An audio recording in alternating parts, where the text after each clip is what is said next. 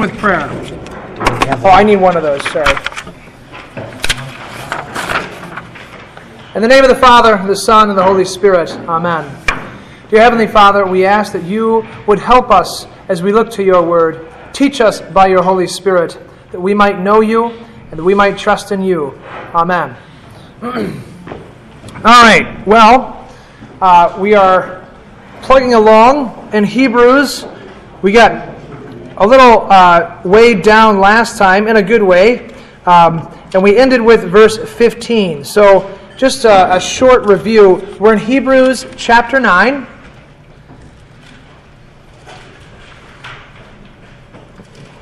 And in chapter 8, we hear this. Verse 1, "Now this is the main point of the things we are saying. We have such a high priest who is seated at the right hand of the throne of the majesty in the heavens, a minister of the sanctuary and of the true tabernacle which the Lord erected and not man." This is the main point. He leads up to it, and now everything's going to come from it. Christ is the center always. But now he's unpacking this for us, and he starts in chapter 9 going through the first covenant as compared to the second. So he begins with all the structures in the temple. So chapter 9, you have, "Then indeed, even the first covenant had ordinances of divine service and the earthly sanctuary." So you see already there's a distinction between the earthly sanctuary and the heavenly sanctuary. The tabernacle that is erected without hands and the tabernacle that was made with hands. So it's just good to keep those things in front of you, knowing that in the Old Testament, the shadow did its job. And that was to point to something that was not a shadow. Again, I love this image, and so I think it's worth sort of redigesting it. What makes a shadow? Why do shadows exist? Light doesn't pass through an object. Light does not pass through an object. That's right.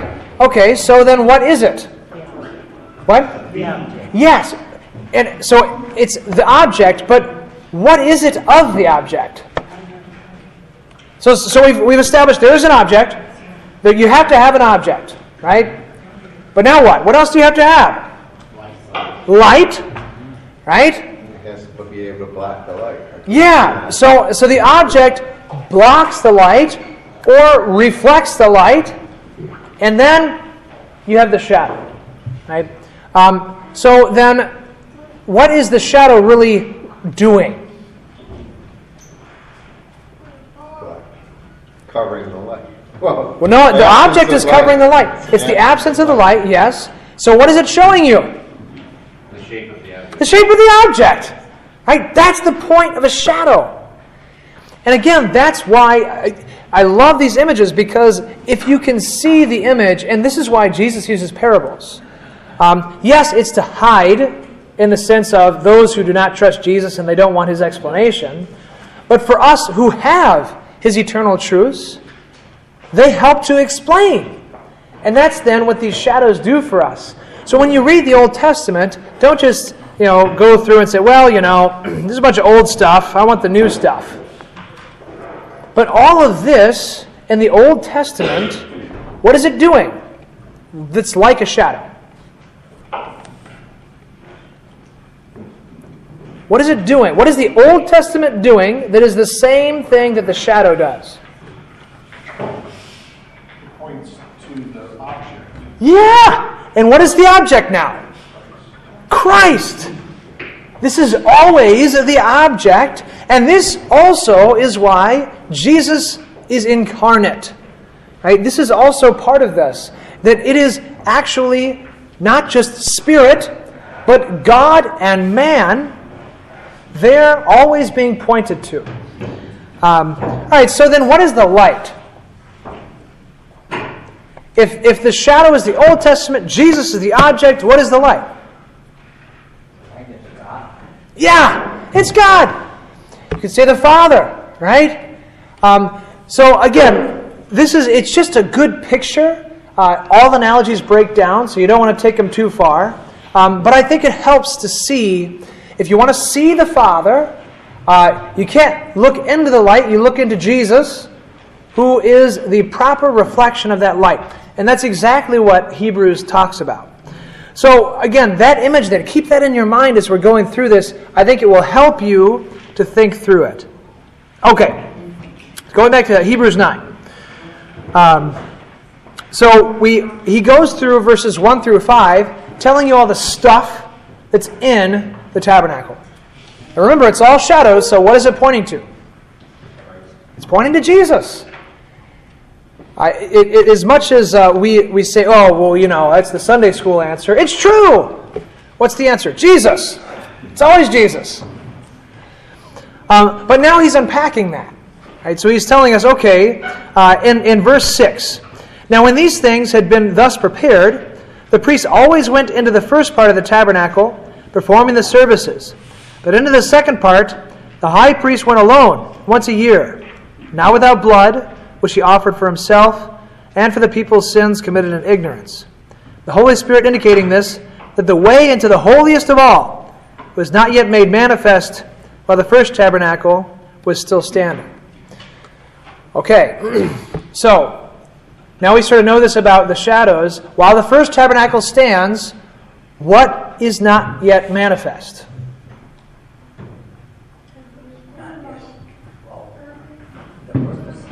Yeah, the birth of Christ, Jesus himself.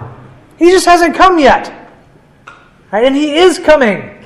And so all these shadows are pointing to what is about to be. And even the high priest himself is the shadow showing that there is a greater tabernacle in which we will enter. All right? So, now finally we arrive at verse 11. And then, I didn't want to get into this last time, but this is where we're going to dig into this idea of a testament. What is a testament? So verse 11. But Christ came as high priest of the good things to come, with the greater and more perfect tabernacle, not made with hands, that is, not of this creation. All right, so what is the greater and more perfect tabernacle? Jesus himself. And he says that, right? This is in John chapter 2. This temple will be torn down and I'll raise it in 3 days. Of course, they don't understand. How can you do this? It took us 40 years. And then the text tells us, but they did not understand that he was talking about his body. He is the temple. So then we must enter him. And again, this sort of sounds strange because we're not used to it. But we are. Because what happens in marriage? The two become one. Another mystery that we live every day. It is it among us. The two become one flesh. And yet they're two persons. How can they be one if they're two? And so here we see Jesus wants to bring us where? Where does he want to bring us? If we're united to Jesus, who are we united to? God.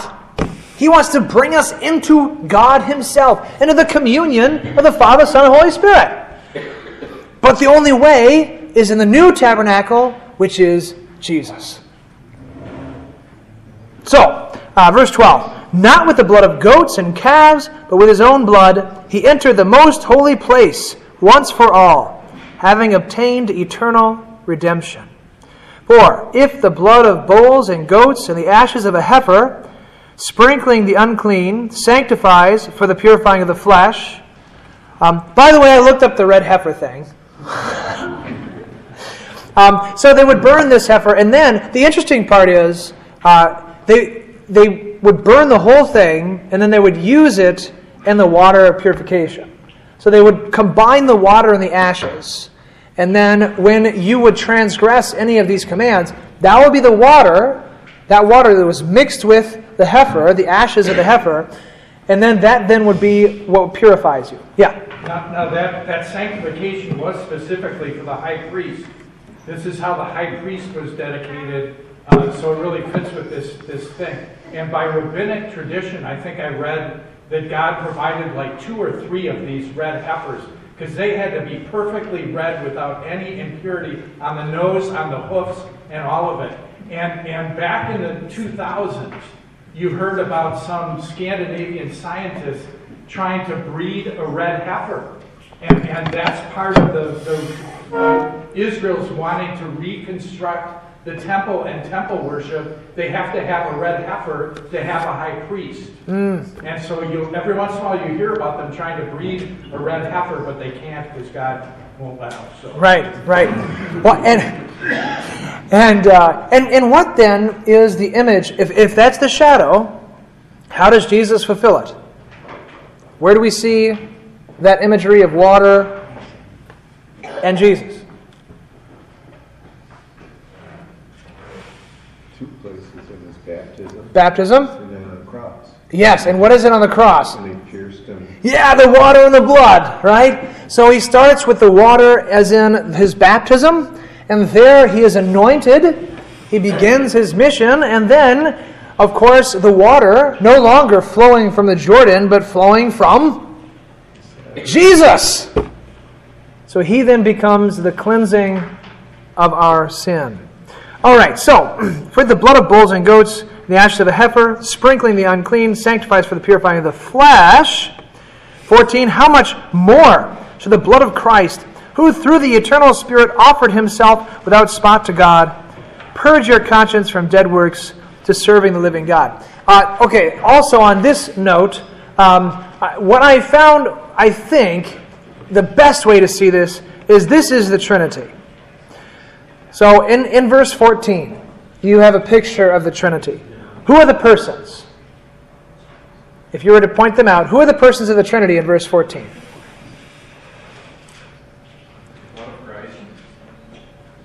So Christ, yeah. So we have him, right? He's the Son. The eternal Spirit. Who's that? Holy Spirit. Yep. Yeah, you got God. God, yeah. So he offers through the Holy Spirit to God the Father. This is a wonderful Trinitarian passage and should remind us that the Trinity is always working together. It's not as if the Father sent the Son and he's like, okay, Son, hope you have a good time on earth, and we'll resume our meetings together when you send the Holy Spirit. Okay? That's not what happened. Because you notice that once the Holy Spirit descended on Jesus, when is the next time the Holy Spirit moves away from Jesus? Yeah, or moves from him, or I shouldn't say moves away from him, but he comes on Jesus, and then what? That's sort of an image, but then does he ever leave Jesus? On the cross. Well, and on the cross, he also breathes out. He gives his last breath for our sake, and then the Holy Spirit comes down when? Pentecost, right? So then we are anointed as those in the Holy Spirit, and the Holy Spirit is always united with Jesus. So again, it's that yo-yo I talked about. The Father sends the Son, the Holy Spirit, but they're not independent, they're working together, right? So the Holy Spirit pulls you where? Into the Son, and the Son to the Father, right? So this is the activity of the Holy Trinity, always working in unity and yet with difference in person. So what did the Spirit do here in verse 14? What's his unique job?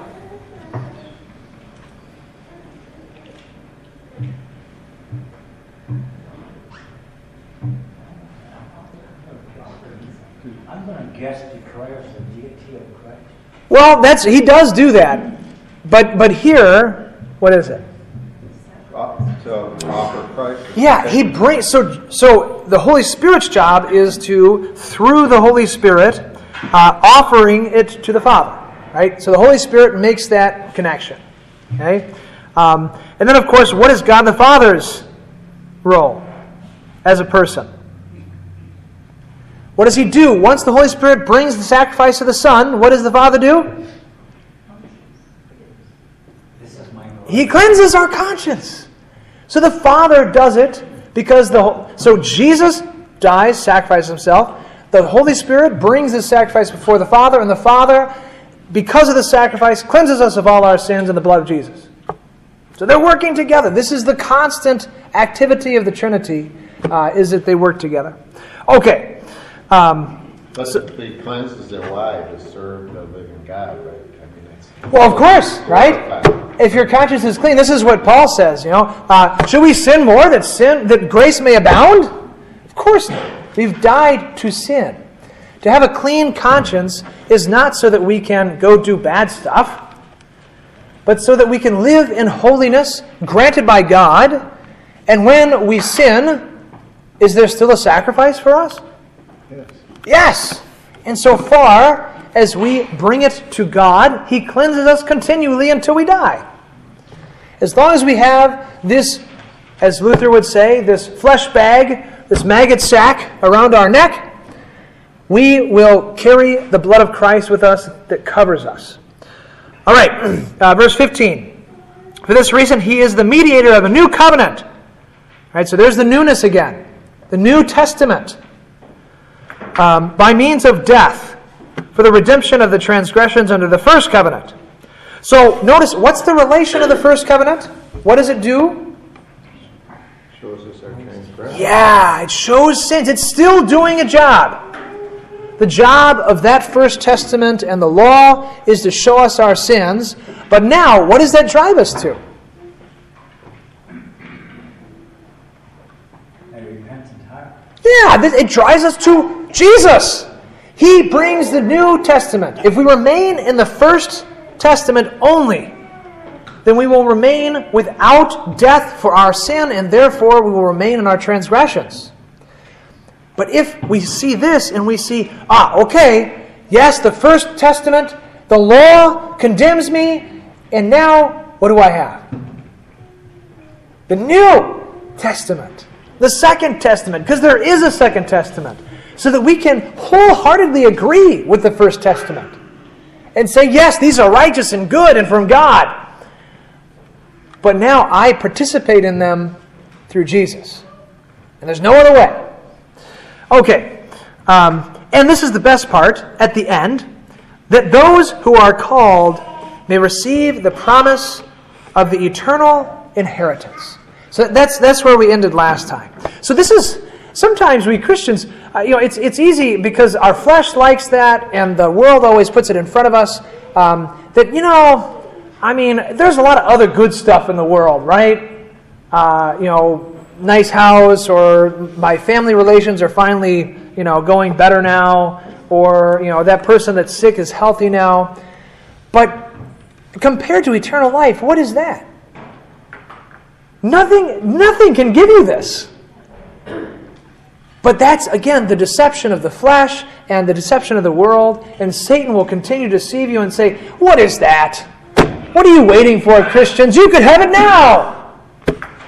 So, we have to remember that this is the promise. And we're clinging to a promise.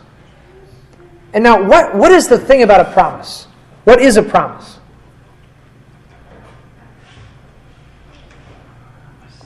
Something that someone gives their word that will happen, but it hasn't yet happened. Yeah. Believe it. He gives his word that it will happen, but it hasn't happened yet. And that, then, is what we have. God tells us, you have eternal life, but we keep dying. Come on. That's the point of the promise. And that actually affirms the promise. It doesn't deny the promise. Because what happens now when we die?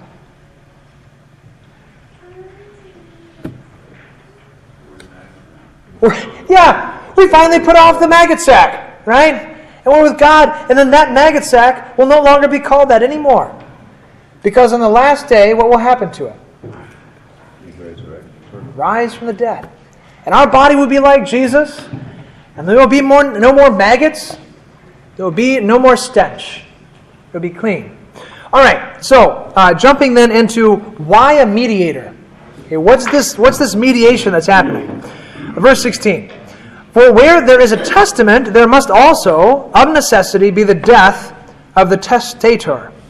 For a testament is in force after men are dead, since it has no power at all while the testator lives. Okay? So this is the nature of it. And you gotta love Paul, I think Paul wrote this. You got to love Paul, this is the testament, right? And the nature of it is you have to die, and once you die, then it is effected. So, verse 18. Therefore, not even the first covenant was dedicated without blood. For when Moses had spoken every precept to all the people, according to the law, he took the blood of calves and goats with water, scarlet wool, and hyssop, and sprinkled both the book itself and all the people, saying, This is the blood of the covenant which God has commanded you. Then likewise he sprinkled with blood both the tabernacle and all the vessels of the ministry, and according to the law, almost all things are purged with blood, and without shedding of blood, there is no remission. All right. So, a testament is that promise that after death, it all will be fulfilled. So, how do we, well, let's put it this way. How does Jesus put his blood on us now? How does this happen now? Yeah, right, that's the obvious one, right? This is body and blood right there, right? We eat and drink it. All right, so what else? Baptism, yes. We're clothed with Jesus, sprinkled clean with that water. What else? There's one more. The Word. And this one we should not forget, because this is the one that empowers all the others. Because the word of the testament is what makes it effective. So baptism is nothing, nor is the Lord's Supper without what?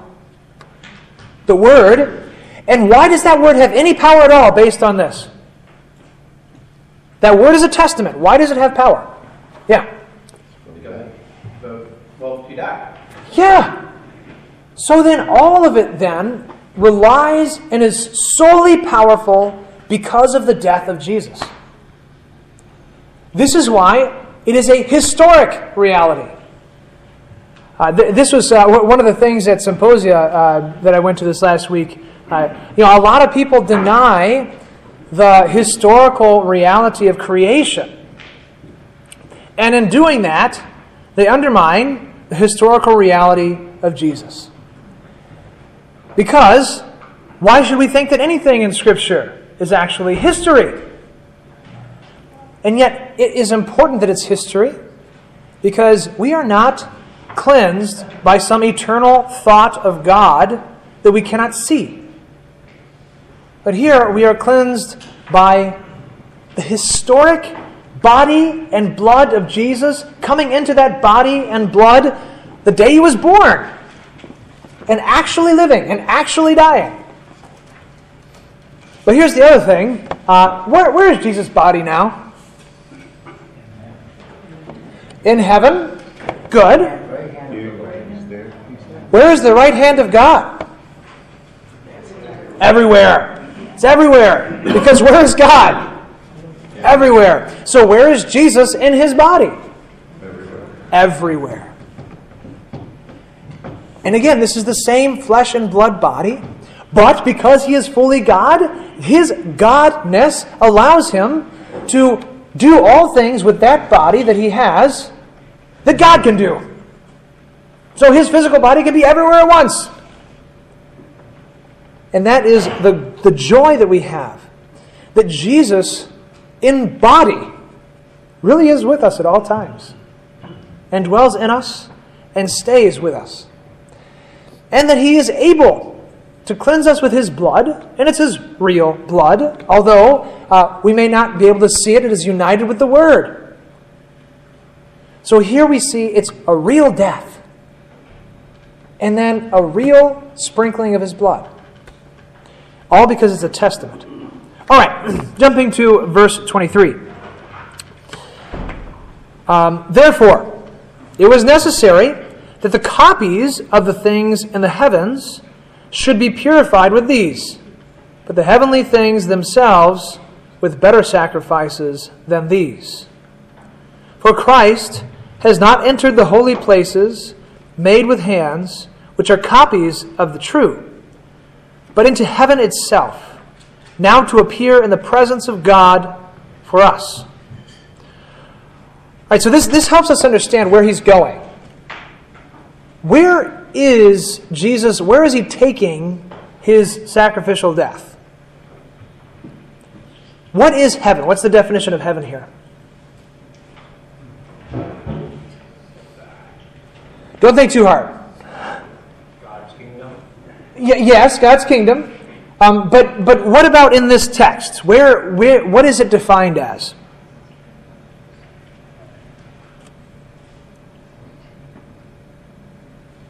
Presence of God. The presence of God. That's it. This is heaven. And this is what he enters into. And many times, maybe you've heard this saying before, the beatific vision. We will see God with our eyes. This is Job's great confession. That with my eyes and not with another, I will see God. For now we see in a mirror darkly. Then we will see fully. So here we have the Word, but Jesus enters before the presence of the Father, which no one could do. Why can we not enter the presence of the Father? Why can't we enter heaven by ourselves? Because we'd be burned up. Yeah, we'd be burned up. Right. Because we cannot enter into the presence of a holy God without dying. Why would we die? Sin. And this then, I think, is why we struggle, because we don't. It's easy for us to shirk off sin. To say that sin doesn't matter. Right? Now, again, sometimes we wish God was like that, indulging father who says, "That's all right, son. Don't worry about it." He doesn't do that. He is just. And because he is just, there must be a punishment for sin. Because if you let evil continue, you are evil as well. So if we have a God who says evil is okay, or I'll just look the other way, he has become evil. And he is no longer just but crooked and walks in the ways of wickedness. And we should run, because then God has become the devil.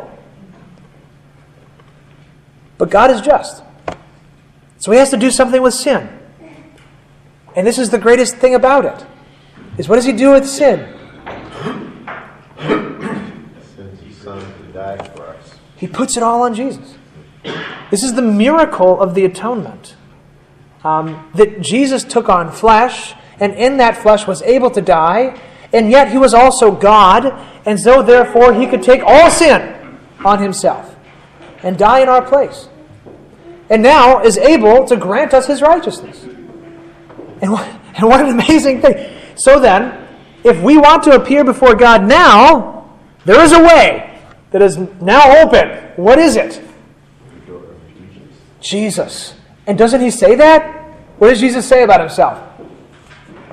He's the gate. I am the way. I am the way, the truth, and the life. No one comes to the Father except through me. We've been talking about that now. Through Jesus. Because he's the mediator, and he brings us into himself. And this is why Jesus is also the picture of marriage. For the two will become one flesh, and Jesus is the bridegroom, and we are the bride. We come through Jesus to the Father. And now he's unpacking this. Okay, so Christ has not entered the holy places made with hands, but into the presence of God. This is heaven. Okay, 25. Not that he should offer himself often, as the high priest enters the most holy place every year with the blood of another. He then would have to suffer often since the foundation of the world. But now, once, at the end of the ages, he has appeared to put away sin by the sacrifice of himself. Okay, I don't know how you could listen to this once and truly unpack everything. I mean, if you're part of this congregation, you're just like blown away. All right, I can't unpack all this. But there's so much in this one verse. First, What does it mean about Jesus' death that he didn't have to die often from the foundation of the world? What does it mean about his death? That it was a perfect sacrifice. Yes, and where does it go back to? The foundation of the world, right? So this sacrifice is the one that echoes into the foundation of the world and cleanses even that. That's why he is a new creation, a new Adam. He doesn't say that just as nice picture language. He establishes it in his very body. So that now what he's doing is creating us as new men and women in his image, perfected by God, by his sacrifice. Okay, so he would have to suffer often, but he doesn't. He suffers one time. Oh, and what does this mean about the Old Testament faith? What did they really believe in? Jesus. They had to. There is no other sacrifice. So then, the problem, and this is why you hear these strange passages in the Old Testament. I'm not pleased with your sacrifices of bulls and fat. Take them away from me. I'm tired of them. Now he was not saying you're doing it wrong. They did it the right way. They followed the rules. But what did they not have? They didn't have faith. Because what was their faith supposed to be in? The Word. The Word, which delivered what? Jesus. Jesus. Delivers Jesus. Because this new covenant, although it is manifest in Christ, it saves all those even before it was manifest because they looked forward to Jesus coming. And they knew these were shadows. They knew these things would pass away. And that's why Moses, while he comes down off the mountain, says, one greater than me will come. Now, if the Jews at that time were thinking the same way that the Jews in Jesus' time were thinking, they should have stoned Moses for saying that. Why? Why would they be upset if Moses said, a prophet will come after me?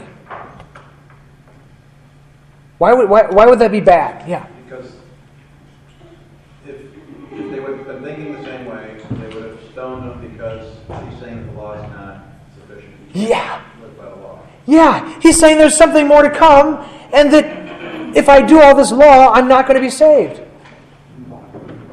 Because all these things are copies. He even calls them copies. And they cannot cleanse your conscience.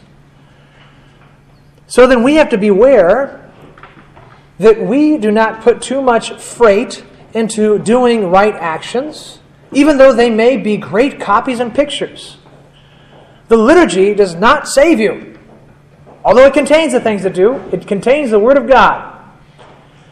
But our way of doing things, whether that be that we put the Kyrie at the end or the beginning, or whether we cross ourselves or not, that would not save you. Because only one thing does. Jesus. So that's why we can treat these things as what they really are. They're wonderful pictures that point to what we believe. Now, inasmuch as the liturgy contains the Word of God, it delivers Jesus. So, don't mistake me. But we must caution ourselves as well that we do not put our faith in our liturgy, but in Jesus, and then our liturgy gives us Jesus. That was the problem in Luther's day, is that they had put too much stock in all the prayers and all the ways they were doing things, so that Luther can say, the monks all day bawl at God with prattle. Why? They were singing the Psalms. Why would Luther say that these monks who are singing the Psalms are prattling? No faith. No faith. So that the faith of a child was better than a monk who said 7 prayers 7 times a day. And the reason why is faith. It was probably a sin because they thought by singing the psalm they were gaining heaven. Yes. It was a work of righteousness. That's it. That's it. And as much as we put these works in front of Jesus, who becomes the cleanser of our souls? If we put works in front of Jesus. We are! And that was their problem. Okay, so then it's the same faith from the foundation of the world. The Old Testament looking to Jesus. The New Testament founded in Jesus. Yeah? I was wondering, do you see any implication in 26 of the other Reformation principle of the sacrifice of the Mass? Yeah, that's right. By the sacrifice of himself. Yeah. But I mean, in the Catholic Church, they teach that Christ is sacrificed over and over again by the priest. Yes. Right. Right, yeah. And this then, this principle, going back to the monks itself, that's why they could have private masses. And no one had to be there. Because they were sacrificing Jesus. So no one had to be there for it to be effective. But in this one passage, you can eliminate this idea. We do not re-sacrifice Jesus. He is sacrificed once, and then we get the benefit of his sacrifice. Okay, here's another tidbit. Okay, but now, once at the end of the ages. So what time are we living in? The end of the age. These are the last times. So many have come now and tried to predict, well, now is the last time, or this is the last time. We are in the last time. And the only thing left to happen is what? Second coming. And at that coming, what will be different than when Jesus came first? Everybody will know. Yes. Yeah, that's number one. Everyone knows. Every knee will bow. What else is different about it? That's a really good one. He'll come in glory. Yes, he comes in glory. Yeah, and so we will then see not the humble Christ in one place, but the Christ who is now exalted. So he will use all his power. Right? Yeah. So then the kingdom of grace will become only the kingdom of glory. So there's something else that's missing. Sheep and the goats. What? It's coming in judgment. Yeah, both of you said the same thing, but differently. You said the sheep and the goats, you said is coming judgment. And that then is the difference. Because now is the day of what? Grace and repentance. So now is that time. When Jesus comes again, there is no more time. Repentance is over. And grace is done and complete. Because all who would come, God has gathered to himself. So then what's left is only the separation. So this is the difference then. When Jesus comes again, there's no new revelation. There's no new things that we're going to learn about Jesus. And that's what we must be cautious of, to think that, well, somehow he's going to reveal something new. There's nothing new. This is the last and the only testament that is left. And this then is the only thing that can save us. Now, what church body would deny that? No new revelation. What? Well, yes. Oh, that's true. In America, we have two groups like this: the Mormons, Jehovah's Witness, right? But the Mormons, even more so. Why would you say they say they deny that this is the last testament here?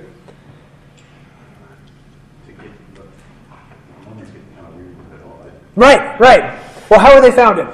All based on a New Testament. Yeah, it's the new thing that Joseph Smith saw.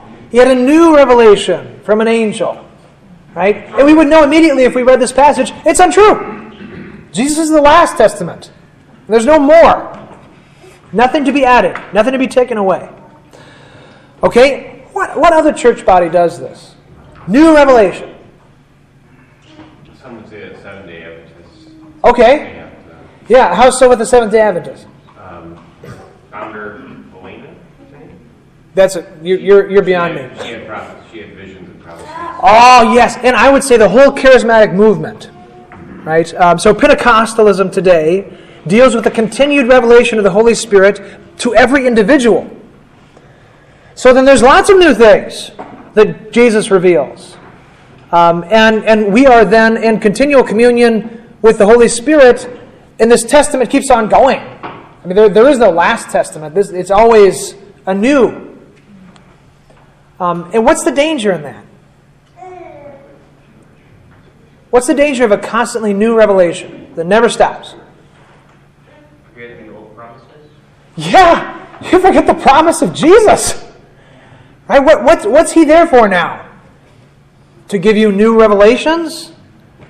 He is the last and the greatest and the completion of all revelation of God until the last day. There's one more. Islam. No. Christian denomination. Yeah, Islam. That's true though, right? Because Muhammad had his. You're right. Well, these false things and false religions come up this way, right? There's been a new revelation. I had it in a cave. It was really hot in there, and but now we have Islam based on a new revelation, right? But also the Catholic Church does this. So this is the point of them having the Pope on the seat and continually speaking. And you will be surprised if you read some of their literature, I'm sure. But they do not believe that the Bible is the end, that this is the only Word of God. They take the passage of John 16 that says the Holy Spirit will lead you into all truth, and they take that to mean there's going to be a continued revelation, and the Pope will tell you what that is. This is why they put so much emphasis on the church. And it's why they sort of live or die by that principle, as opposed to living or dying by the Word of God that is Christ. Okay, so that's the end of all ages, and he has appeared to put away sin by the sacrifice of himself, once for all. So, where is all sin? Where is all sin? It's been abolished. Under the blood of Christ. Yeah, on the cross, dead with him. Now, does that mean unbelievers also? Where is their sin? On Jesus, right? But the problem is what? They don't believe it. So they would take their sins back from Jesus and die with them. And that then should help us to use great humility when we speak to all people. Because their sin is in the same place as ours. And they have the same promises. We have no pride. Our only pride is Jesus. And we glory in Him. We're not proud because we know these things, although we should be glad that we know them. But instead of being proud, what should we do for the person who doesn't know this yet, that their sins are in Jesus? What should we do for them? What? Tell them. Tell them! Tell them! We should let them know. Jesus does this amazing thing in the Sermon on the Mount. He starts preaching the Beatitudes, right? Blessed are those who, and he goes through all those, right? But then he says this strange thing. He says, you are the salt of the world. Why does he say that? You are the salt of the world. You are the light. Why does he say that?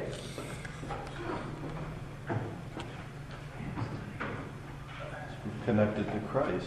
Yeah, right. He is the light. So the only way I can be the light is if I have Jesus. And therefore, we, as we go forward in all our vocations and all that we do, we preserve the world and we enlighten the world simply by being Christian. Okay, last verse and then I'll be done. I know, we're over. All right. And as it is appointed for men to die once, but after this the judgment. Hey, we already went through that. Verse 28. So Christ was offered once to bear the sins of many. To those who eagerly wait for Him, He will appear a second time, apart from sin, for salvation. So we've already sort of gone into that. So then the motivation and the wonderful joy is that our life does not end here. We are prepared for salvation. And that's the great part, is that every day of our life, we are not counting towards the end, but the beginning. Because the salvation has been won and been granted to you, and now will be revealed to you. And again, this is why we Christians can always rejoice in every affliction, in every tribulation, because what do we know? In all our afflictions, in all our pain, what do we know? God is with us. Yes, number one, God's with us. But what else? We are saved. We are saved now, and that's sort of God is with us. But there's something else that should season our suffering with joy. What? He already bore it, yes. Yes. And someone said over here, it's temporary! Paul says in Romans 8, rejoice or take pride in your suffering. For suffering produces endurance, endurance character, character hope, and hope does not disappoint. And that's what we have. And it's certain. Jesus said so, that's the promise. He died for that. So let us pray. In the name of the Father, the Son, and the Holy Spirit, amen. Dear Heavenly Father, we give you thanks that you have given us your only Son to be our true sacrifice. Help us to have the joy that our salvation has been given to us and that it is on the way. And help us wait with patience, having full hope, knowing that you bring the end of all suffering and pain. You wipe away all tears for the sake of your Son. Amen.